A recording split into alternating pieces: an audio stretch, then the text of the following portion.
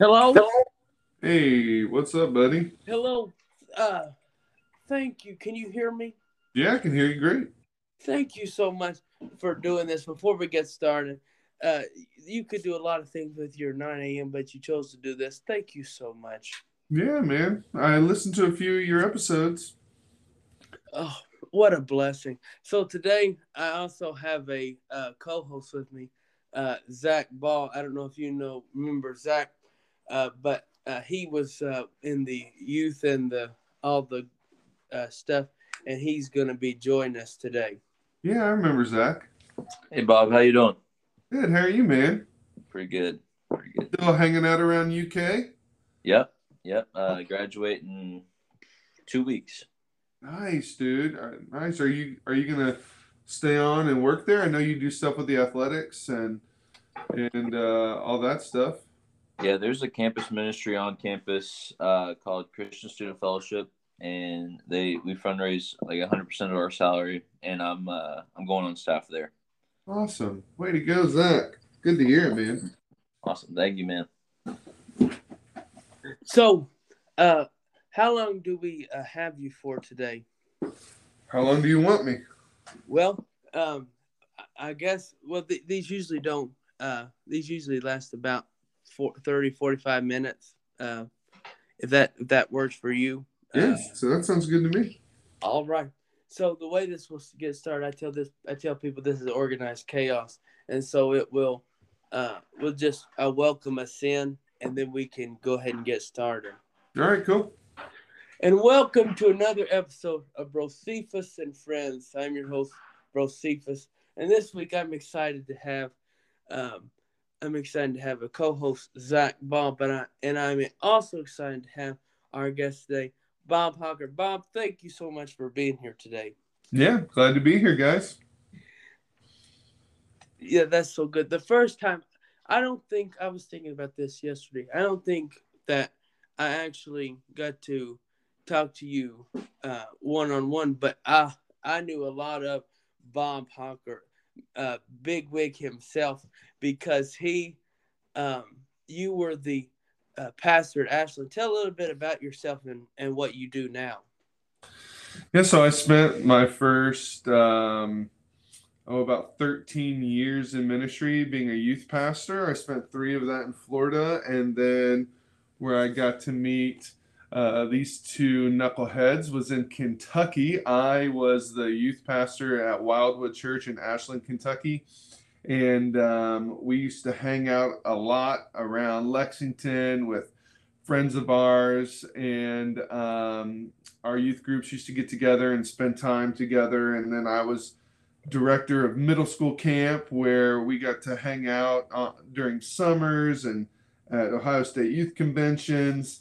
And now for the last 4 years, I am doing, I'm what's called the Next Step pastor at Salem Church in Dayton, Ohio. And so I do all of the adult discipleship, life groups, discipleship, all that stuff. I oversee our intern and residency program, and I'm also our family ministry pastor. So I oversee all of our kids and student ministry with one of your friends, Pastor Olivia Dixon, who is our children's pastor. Yes.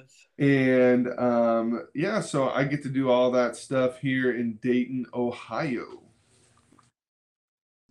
I was telling people the other day, I said, you all have the staff because you have Olivia, and then you also have um, someone that I had not known, but he was at Madison Park with Bill Gaither, Mr. What's his name? Um, Pastor Paul. Paul Strozier. I said, Yeah. all right. And then I was listening to your service the other day, and your worship leader, Carmen, she also sang with the Gaithers. So you all are in high company. I tell you what, big wigs all over the place. Jesus. Yeah, man, it's fun getting to do ministry with all these folks. They definitely bring a lot to the table, have a lot of experience, and I get to be a part of it. I feel blessed. Bob, you said your position there. You do it all over there, man. I know, man. I wear a lot of hats. Yeah, Yeah. every part of the ministry. I love it. Yeah, I get to wear a lot of hats. This is what we do, man. So much people find themselves in ministry, and it's not just one thing that we got to do. It's man, getting called to jump in and help out where we can. And fortunately, man, I spent a ton of time with students, and so absolutely love student ministry and stepping in to help our family, our students and kids. We really want not to have a kids ministry, a student ministry, an adult ministry. We're trying to figure out how we can have a family ministry and how we can invite multi generations to worship together, to serve together, to lead together, and to live together. So that's why I have my role. It's to help connect our senior adults, our young families, our kids, and our students into more of a family ministry atmosphere like we see, in scripture. So yeah, we added that to my list of things fairly recently, but it's been a lot of fun. That is so good. I think that is so important, bridging the gap, because um, you go to a service, and then you have the 9 o'clock, which is the blue hair service, and then you have the 11 o'clock, which is the rock and roll service. But having a time when people can come together, and the old people learning from the young people, and the young people learning from the old people, is such a wonderful gift, because we each age group can learn from the other one. Yeah, yeah. I agree with that. We have, we do two services at Salem. They're both identical, and we make all of our decisions here based on what we call the one. Jesus talks a lot of in parables, and man, our favorite are when he does right in a row the lost sheep, the lost coin, and the lost son. And it would seem from those parables that Jesus has a healthy imbalance towards the lost, towards the one. He's going to leave the 99 to find the one.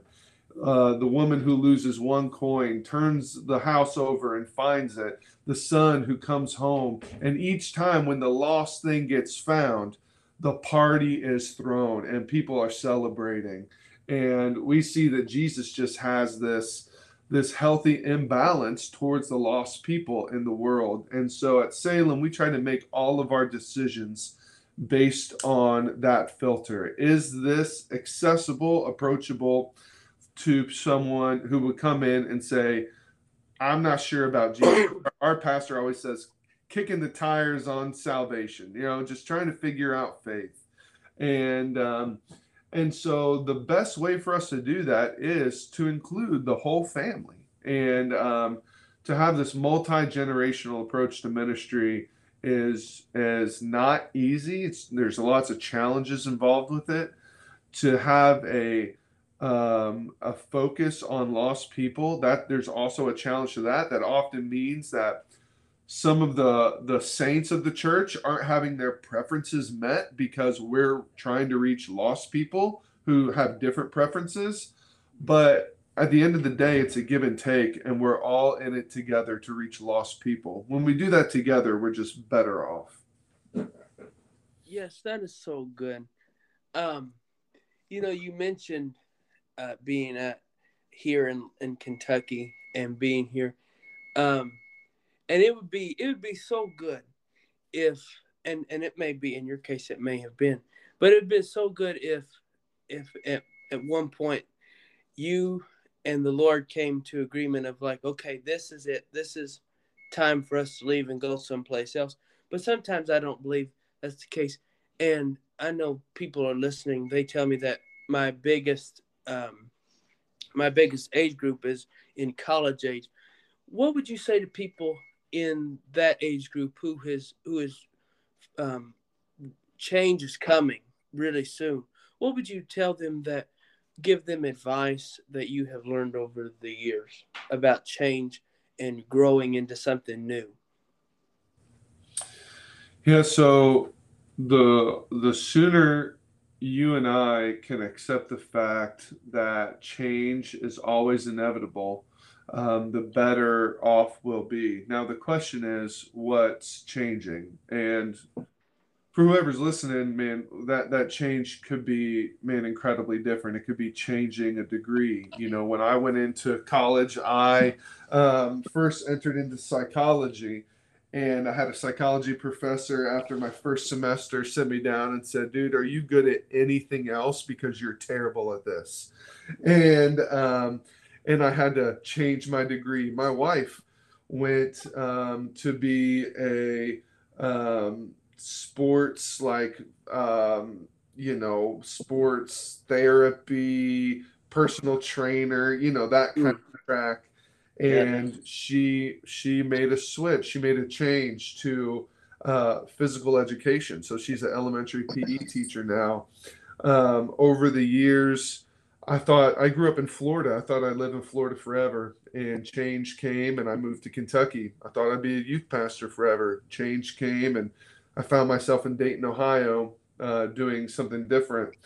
So change is always coming. The question is, who is in your corner that you have that you can talk to about the change? And every major decision of my life, I didn't rely on what I thought was right, but I surrounded myself with people who knew me, who knew the Lord, and who knew how to pray. And if you're able to seek those things, questioning, man, what is it that God wants from me in this season? What is it that other people see in me, right? And what is it that, man, I just think is the right move for me? Um, Change is coming. So you got to have people in your corner that you can say, hey, my grandpa was one of those guys. He would always help us make a pros and cons list and write out the list and say, what's the benefit of not changing? What's the risk to change this? And what happens if you go for it? The problem with change, though, Brosephus, is that we often think in worst case scenarios, right? Like we Yeah. think we think in worst. What's the worst that could happen? And if we allow our mind to go there, dude, like Zach, you're trying to raise your entire salary to be on in a mission field on your church, which is your college campus right now, right? I mean, that's the congregation God's called you to. Um, and so you could think like, man, what's the worst that could happen? Well, the worst that could happen is people say, man, I don't believe in you. I'm not sending you no money, and you starve to death. That's fortunately on college campuses, though, there's enough free pizza around. I don't think that would happen. But you could say, like, what's the worst that could happen? You also could say, though, what's the best that could happen? Mm. What's the very best thing that could happen for me making this change? And the very best thing that could happen, man, you could go a long way. You could say, man, the best thing that could happen is that God would provide for me and I would have all of my needs met and that I could help minister to kids, college kids on this campus, and people could come to know Christ. Man, and so too often in terms of change, we think what's the worst that could happen? And I think a shift in thinking to what's the very best that could happen is appropriate. So you got to seek others' opinions, right? Mm. Hey, what do you see? Here's the situation I'm dealing with. Here's what I'm struggling with. Every career change I've ever made, there's been 4 people that I've called and said, hey, this church has called me and asked if I would consider, candidating for this position. Should I do it? What do you think? Um, so I put the right people in my corner. The second thing is, man, I've learned how to pray and rely on God and how to wait. And oftentimes, um, man, God has answered my prayers, not through some like voice in my head or feeling in my gut, but lots of times through other people. And, um, and so I pray, I listen to other people, and then I just ask, what's the very best that could happen? And sometimes we say too, like, what's the risk in changing? I often wonder what's the risk in staying the same. Like, what are you risking by not changing? Man, I think sometimes we risk a lot by being comfortable, and man, we miss out on really good things that God has for us. I'm so glad I've risked it time and time again.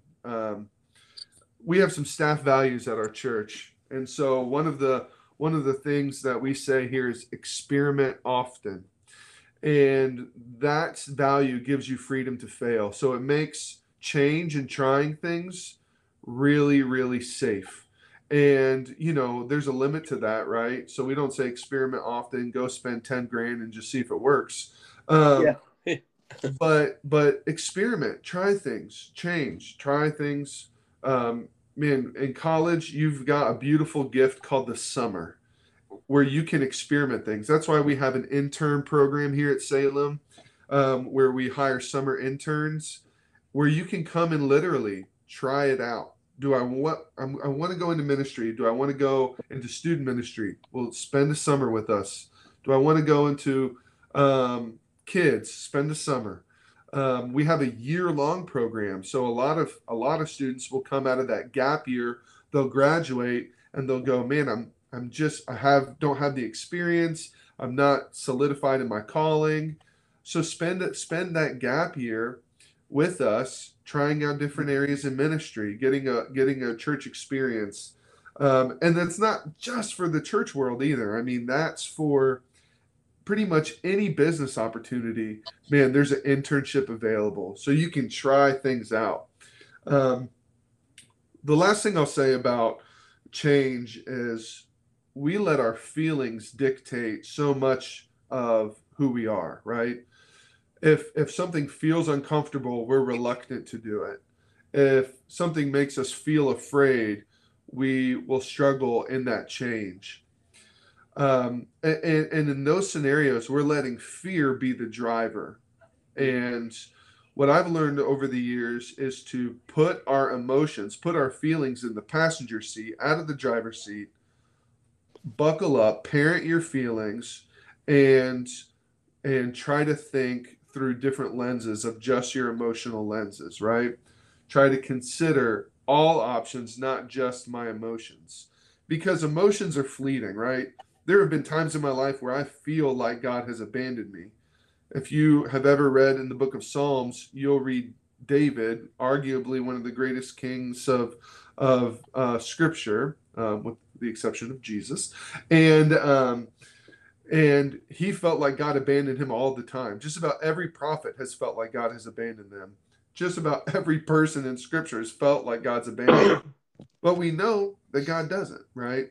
So your feelings aren't always the best driver or the best things to change. And that goes the other way too. Like sometimes your feelings will say, I got to get out of this place. I got to make a change. I think every teenager has said, no matter how big the city they live in, I hate where I live. There's nothing to do here. And I can't wait to leave. And their feelings are leading that. The reality is usually everyone ends up moving right back to where they came from. They can't wait to get home.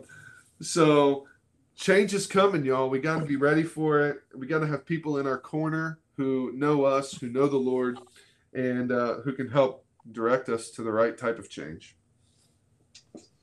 Oh, that's good, Bob. That's good. Man, love that. I guess just to be a little bit, I guess to ask about like discerning about leaving a church, in specific with that change.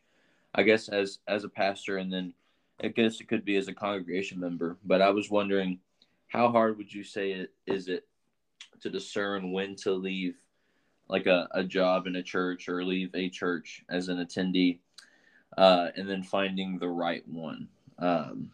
Is it as scary to do it as it seems? Because with change, like as you were talking about, change is something that you have to do, but I guess also making the right decision on where to go next. Yeah, so um, let's think about through the lens of someone who's attending church right now. So um, I would say our Western American church has done a great disservice to us in that we have created a culture of consumers where people attend a church And the filter that they use to find a church is, do I like the music? Do I like the preaching? Do I like what they offer my kids? Do I like what they offer my student, my teenager? Do I like the life small groups? And really, like, I think if Jesus were to come back today, he would look at the American church and he would say, like, man, did y'all not read? Did you guys not see what the thing that we started was not this? And we have done a terrible job, and we should collectively apologize because we have created so many consumers who use the church as more of a vending machine of religious goods and services and less as an opportunity to be the hope of the world, because we are bringing Jesus to people who do not know Jesus. So when you're at a church, the things that you and I should be considering are, is this a place where I can contribute to the community and where I can really become the minister that God's called me to be? The idea that you should just attend a church and then the people on staff there get to do all the ministry and you're just a volunteer in it is ridiculous.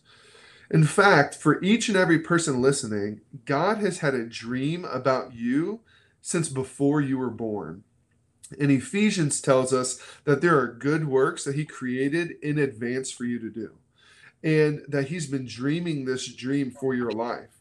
And what Jesus does when he dies on the cross isn't just forgive us of our sins, but he actually redeems the dream that God has for your life. And so you are a minister. Every person listening to this is a minister, and every minister has a ministry. So the question you should be asking in the church is this organization, is this church going to be conducive to me doing ministry and ministering to the congregation that God's called me to? By the way, that congregation might be, if you're a parent listening, it might be the bleachers where you're sitting watching your kids play. That could be the people who God's called you to. If you're a student listening, maybe your team is the ones God's called you to. If you live in a neighborhood, maybe it's your neighbors that God's called you to. Think about the places where you live, work, and play. Who is it that God's called you to? So if you're at a church and they're not giving you an opportunity to be the minister that God's called you to be, then find a new church. And that should be the filter that we look through. Is this a place where I can contribute, not just consume? Is this a place that values my faith and allows me to live this active faith, or is it not? Now, all the other questions are secondary. The Of course, you want to go somewhere where there's music that you like. I get that. More church fights have happened over music than anything in the world. Everyone's preference is going to be different.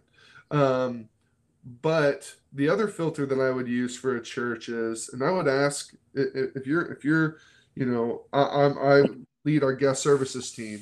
So we have a feature on our website where you can plan your visit to come to Salem Church, and we meet you at the door and we help you find your way and get your kids checked in. People tell me all the time, we're church shopping.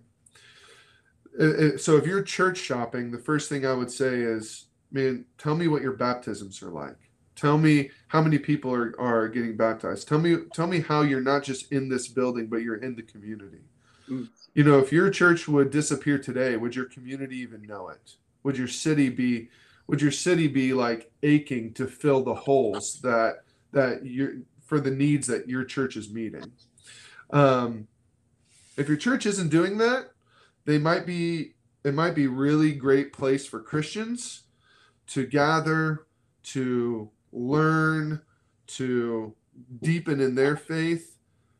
But guys, the church was never meant to be just that. The church was meant to find lost people. It wasn't just to make good people great. It was to make dead people live. And if your church isn't doing that, whew, man, I would use that "see church" word pretty carefully. You might be like a really great Christian club. We say all the time here that this isn't a cruise ship, it's a rescue boat. And Ooh.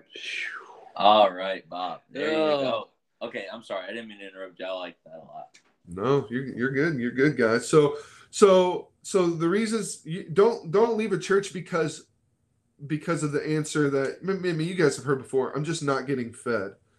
Well, you know what? You can sit down at a restaurant and they'll put the food right in front of you. It's up to you to eat it, right? You're never going to leave a restaurant when they put the food at the table and you go, well, I'm just not being fed here. It's like, man, the food's right there. It's up to you to chew and swallow. Um, so that's an immature reason to think about moving churches. Um, and and I don't like the music, I don't like the lighting, I don't like, those are all very consumeristic things. And the reasons we should choose to worship at a place or choose not to should have nothing to do with your personal, should have less to do, I'll say, with your personal preference, and more to do with, are we reaching the lost? Can I be a minister here? Or am I just a tool? We say at Salem all the time to anyone who volunteers, like, we're committed to helping you find your sweet spot. So we want to know, what are your passions, right? What are you passionate about? What keeps you up at night, gets you up in the morning, right? What's like the fire that burns in your belly? What's your passion? We want to know what's your gifting. And what are you gifted in? What are the things that God is just naturally gifted in? Are you a natural teacher? Are you a natural shepherd? Are you an apostle? Are you a prophet? Are you an evangelist? We want to know those things. And then we say, what's your story? Few people are able to even know their story. They can't even articulate it. They can't share what God's done in their life. We want to know, what's your story? And all those combined help us find your sweet spot where this is what I'm called to do. This is where I'm called to do it. And these are the people I'm called to reach. And then as a church, we want to remove barriers and mobilize you into those areas of service. Go be the minister God has called you to. We do all of that through this awesome program called Unique, where we help people redeem the God dream in their life and send them out on mission. Our missions pastor at Salem isn't a missions pastor. She's not an outreach pastor. We call her the pastor of surrendered living, because we want people to live a life totally surrendered to God, with their time, with their talent, and their treasure. So if you're considering moving from one church going to another, those are the questions you should be asking. Can I be a minister in this church? Does the pastor see me as an equal? By the way, if you're a man or a woman, the pastor should see you as an equal, as a minister. And are they removing barriers to allow me to do ministry where I live, work, and play? Are they reaching the lost? Are just good people, good Christians, becoming better Christians, or are dead people coming to life? Those are the questions that we should ask when we're thinking, is this a place we should stay, or is this a place we could leave? Now, if you're not ready for that, and you're looking just to test out faith, if you're just exploring Christianity, if you're just wondering, is Jesus for you, man, you're in a beautiful spot as well, and there's room for you at the table.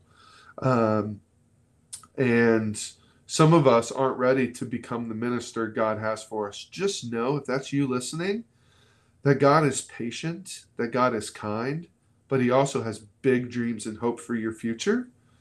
And there's a patient father who's sitting on the porch looking down the dusty road. And the day you decide to come to Him, He'll meet you more than halfway.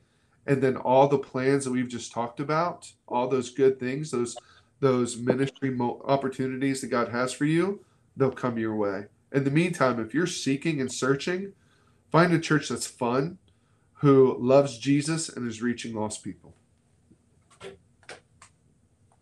That is so good. That is so good. You are deep. You know Jesus for real. I tell you what. Um, and so I always ask. This is a question uh, that I usually ask people, even just in conversation, because I love it so much. How have you balanced in your life? How have you seen the balance in grace and truth in your own life? And then how have you been able to take that balance and apply it to other in your life and in your community?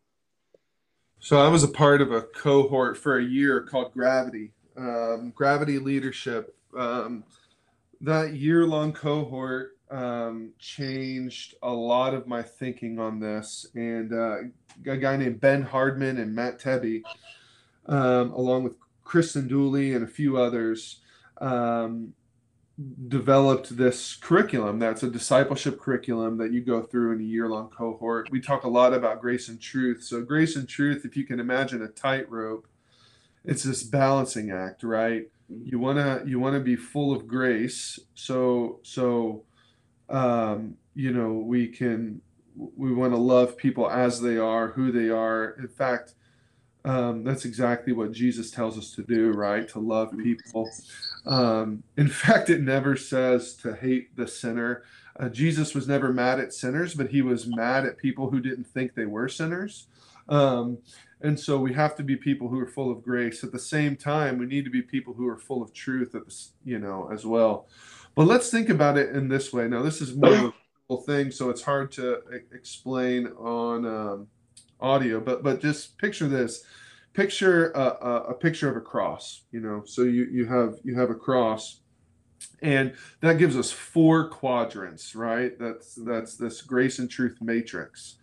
If we are really low grace and really low truth, well, then we can tend to just like check out, right? We'll just check out of people's lives. We become apathetic and say, it doesn't matter. It doesn't matter if you're good, doesn't matter if you're bad.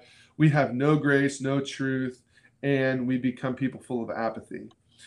On the other side of that, if we're people who have lots of truth but no grace, then we call people out. And, you know, Christians have become nationally recognized by people who are calling people out. These are idiots that stand with signs that say atrocious things that if Jesus came back today and saw those signs, man, I think he'd go right up to him and take them from him and slap him on the wrist. But we can't be people who just call people out and have no relationship, no reason to be even in conversation with them. We just want to go protest. We want to hold signs. Or even, I used to have a volunteer who would call students out. If they didn't come to church, he would literally call them and give them a hard time for it. Every single prom or homecoming, he would be making some students cry because in his eyes they weren't modest. And he was always calling people out. By the way, this drives people so far from Jesus and is so against the heart of Jesus, but it's how Christians are known, as this judgmental people who just want to call you out. On the other side, we can be full of grace but not have any truth.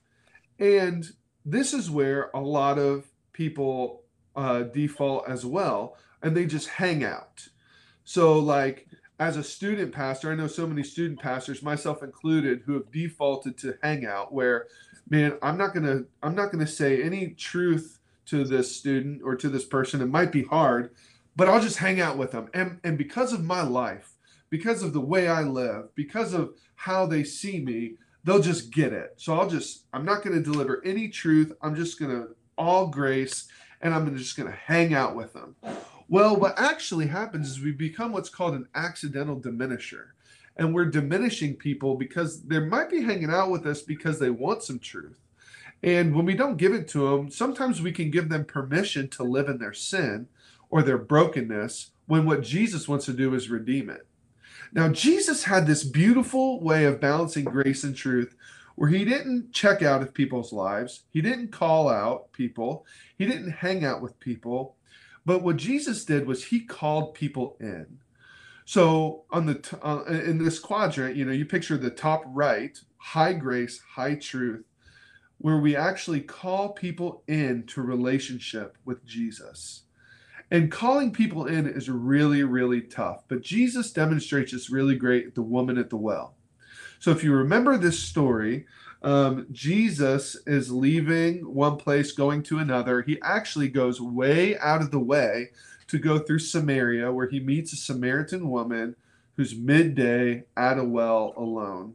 Lots of things we could talk about with just that sentence. But Jesus is there. He asks this woman for a drink, already taboo because he's a man alone, because his disciples go into the town for food, which is important in a minute. And this woman is alone by herself at the well. So men and women don't mix in their culture. Jews and Samaritans don't mix in their culture. And Jesus asks her for a drink, reveals to her that he's the Messiah, begins to tell her all of her sin. Now, take a moment, because I've just been talking a lot, but consider you're meeting with Jesus alone, and Jesus starts naming all of the sin in your life. Like, for you and I, that might be a terrifying moment. But Jesus is able to do it in such a way that the woman actually feels loved. We know this because she goes into the town and she says to all of the townspeople, "Come meet a man who's told me everything I've ever done. Could this be the Messiah?" So somehow Jesus was able to deliver truth, but he also delivered her grace in such a beautiful way that she felt loved enough to go get the people who had cast her out of the town and bring them to Jesus. Now, this is the power of a person who has newly experienced grace, because the same disciples went into that town, but they were so concerned about their own needs, they were hungry, that they went into a town who was in all way, shape, and form opposed to the Messiah, opposed to Jesus, and they come back with no one. The Samaritan woman, newly found grace, newly found truth, has just received salvation, goes into the town, and she comes back with everybody. And so, balancing grace and truth, we have to learn and we have to take into account Jesus, who was able to call people into relationship with them, be full of grace, full of truth. And I have not figured that out how to do it in my own life. Not well, anyway. This is something that takes practice. It's something that everyone listening needs someone in their life who understands this well and who can disciple you in it. So you can say, "Hey, I'm having this situation where I've got to deliver some truth, but I don't know how to do it with grace." And you have to talk about that and figure that out. But this is what Jesus did. This is what Jesus did, man. This is why people who are outcast in the community would spend their entire savings on oils and frankincense and spices, and they would anoint Jesus. This is why they would wash his feet with their tears and dry them with their hair. This is why in every town Jesus went, the ceiling had to be removed to lower paralyzed people down, because they couldn't get in. Because when you're able to call people into relationship with Jesus and not check out, not hang out, or not call them out, but call them in, this is when people go, "There's something different here, and I want to know what this is about." Unfortunately, guys, Christians have been known too far by a minority who yell loud and who paint everyone as those who just call people out. We got to call people in like Jesus. That's how I'm learning to balance grace and truth and loving people. And, that's how Jesus says we'll know we're Christians, is by the way we love each other. So it's always a struggle, guys. If we ever get it right, I'll be shocked. But I've got it right a time or two, and I'm gonna commit to practicing it for the rest of my life. Balancing grace and truth.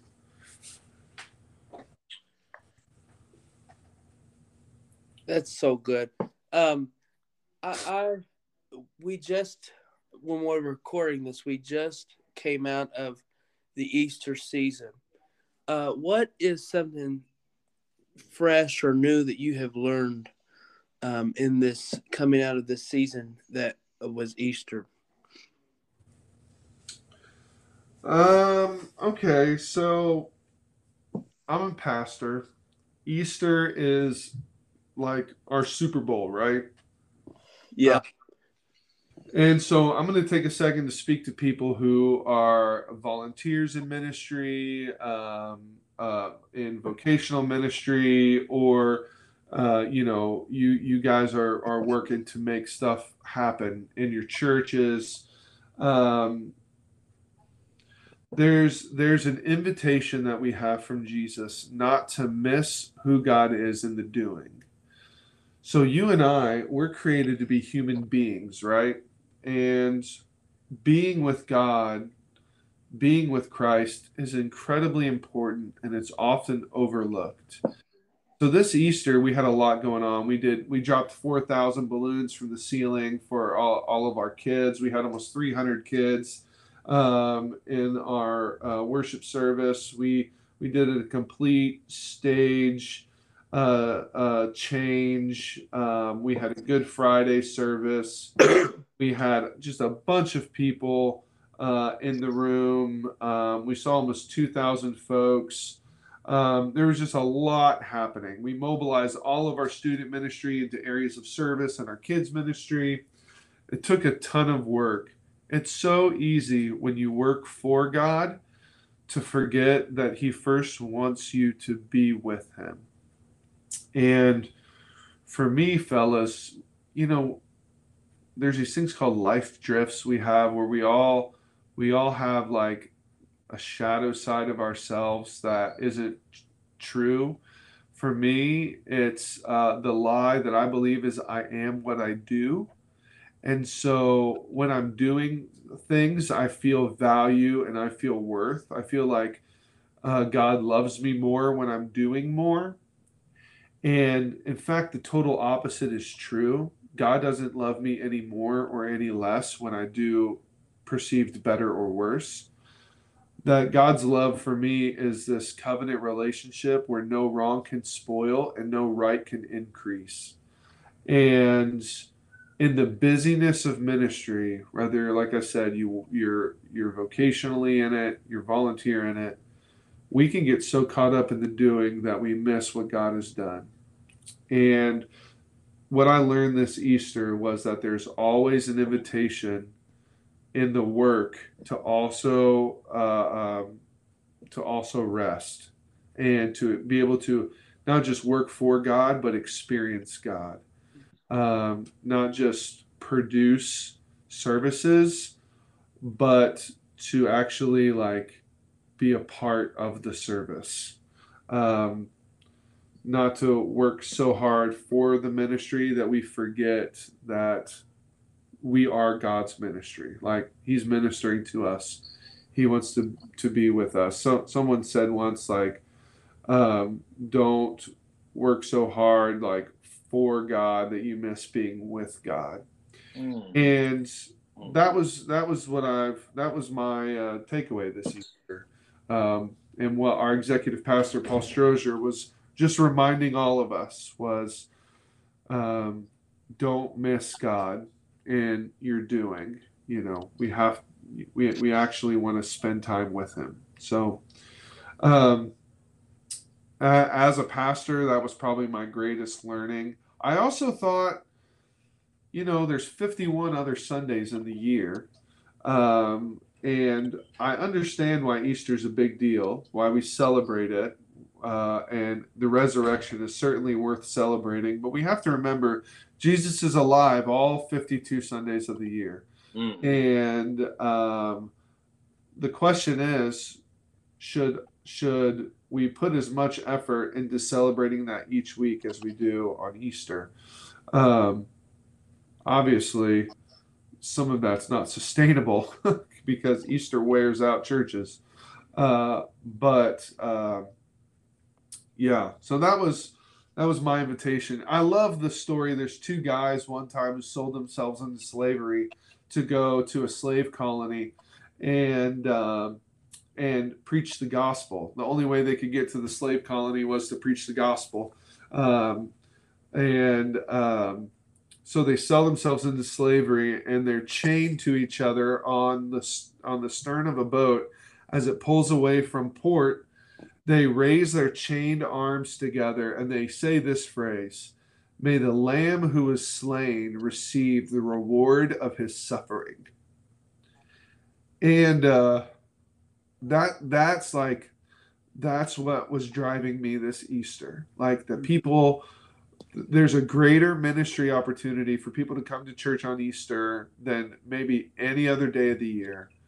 And the hope that Jesus would receive the reward for his suffering, which is people coming to know him, turning their hearts and minds towards Christ, receiving salvation.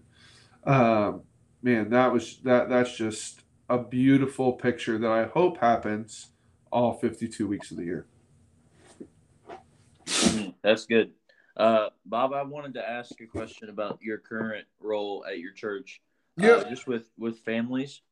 And I would so families are obviously all very different, and I would kind of I get not argue, but I guess I would say that they're kind of like a snowflake. Like some of them could be replicated in some ways, but each one is different.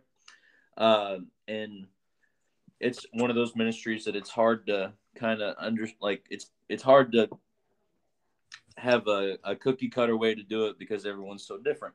Yeah. So I guess I was just wondering, like, how is leading a ministry in an area that is so, I guess, diverse and how each family looks?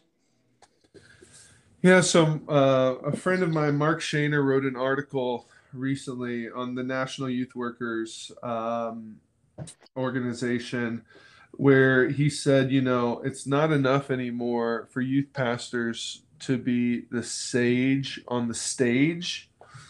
We have to actually guide by the side. And it's this idea that it's not enough just to know students' names anymore. Like it used to be like if a youth pastor knew every student's name, I mean that was something I tried to do so bad. In fact, like we print off labels, name tags, make students wear them because there's real power in knowing people's name. Um, and calling people by their name. But that's not enough because brokenness is everywhere. And everyone is going through something.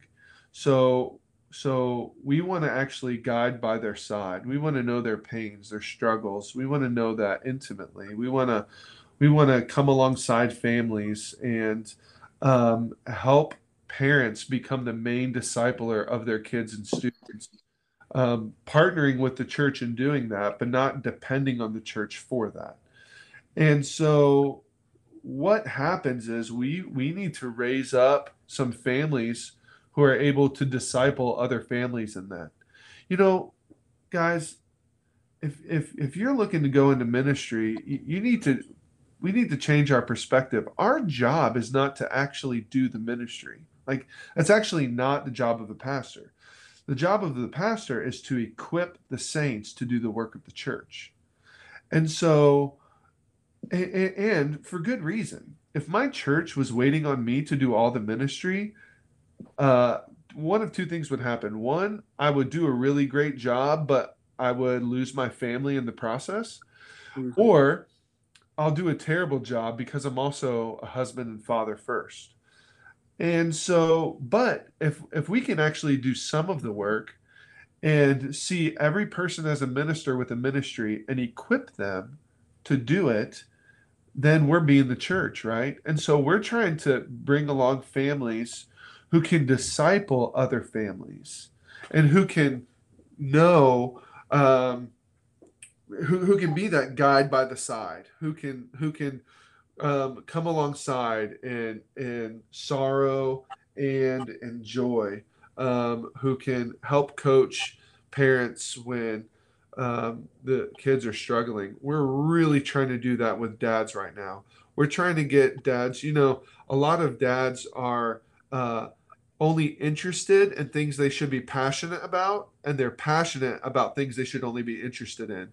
I know dads who spend more time making sure there's no weeds in their yard than making sure that their kids are being discipled. I know dads who spend more time worrying about their golf game than they do about their kids' life with Christ. And so we got to flip the script and stop being only interested in our passions, but passionate in our interests. Like, we have to become passionate about the right things. That takes discipleship. So raising up families who are able to walk alongside other families is so stinking important. We do that through life groups. We do that through men's ministries. We do that through opportunities to get parents together with kids, um, and actually, like, being able to demonstrate. We try to show them what it's like to have a meal together. Sometimes we even provide questions to talk at meals. Put your phones away. Let's get engaged. So every family is so unique and different. And when you're a church who's committed to loving everyone, regardless of their their preferences or their who they're married to or what gender the person they're married to is, your families become wildly different. And I would say that these are the exact situations that we want to enter into, and we want to talk about how is it that you can minister to your family, and how is it that you guys could become the main disciplers in your kids and students. We found that so many parents just don't even have they want the best for their kids, they want them to know God, but they have no way of knowing how that happens. And so we train them, we help teach them. We have opportunities all the time for parents to grow and learn how to you know grow as a family closer to Christ. Serving together is a huge opportunity. So our church does that often to get people to serve together. Um, and Yeah, it's all a challenge. It's way easier to have siloed ministries where kids do their own thing, students do their own thing. Who knows what adults are doing? They're doing something.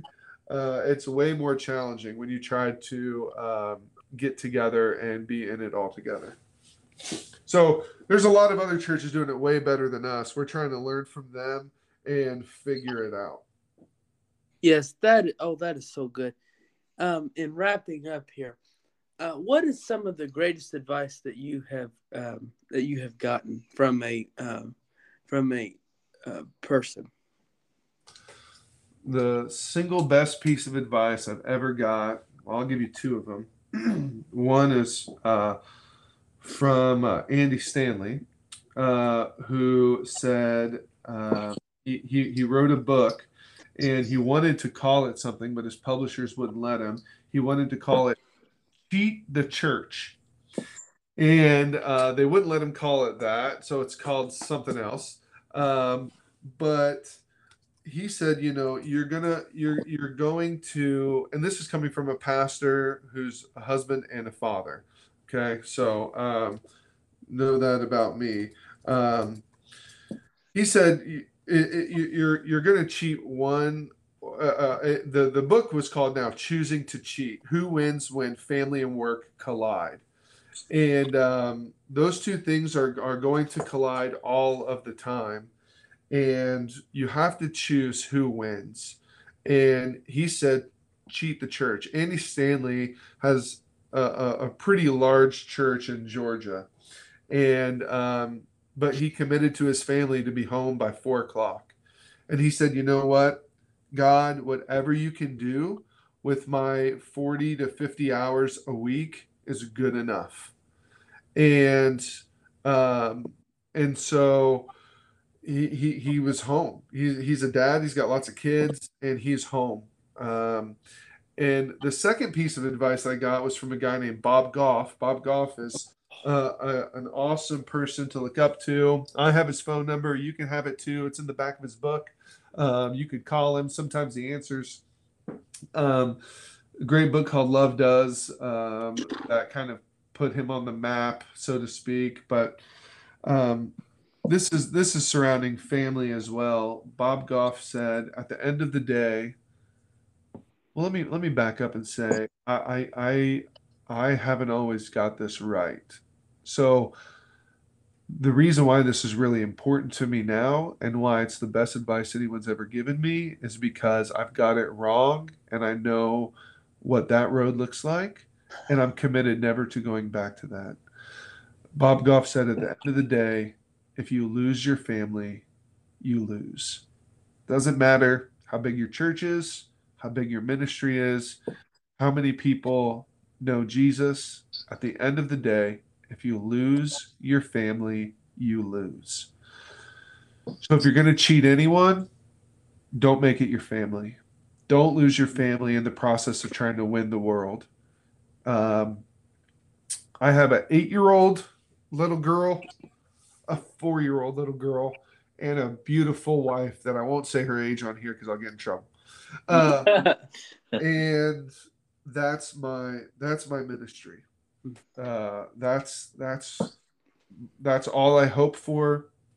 That's all of my aspirational goals in my life are found in those three humans that God has asked me to love and to lead.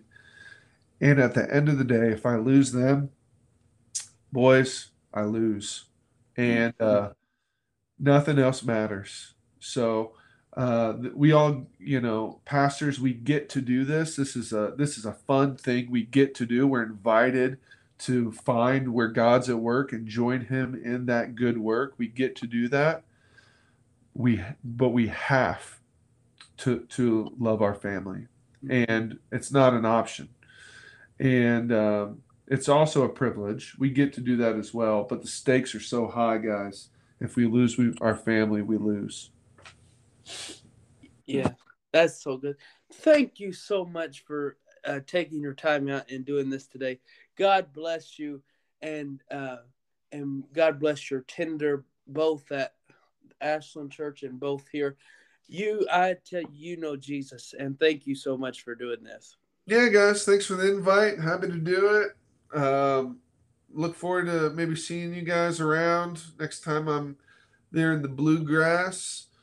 CATS, cats, cats, cats. Yes, Jesus. Yes. Good to talk to you again, Bob. Yes. All right. Hey, blessings on both of you, and keep doing what you guys are doing. Keep loving the Lord, serving people, and let's go win the world for Jesus. Yes, Jesus. All right. You be blessed. All right. Have a good one. Okay.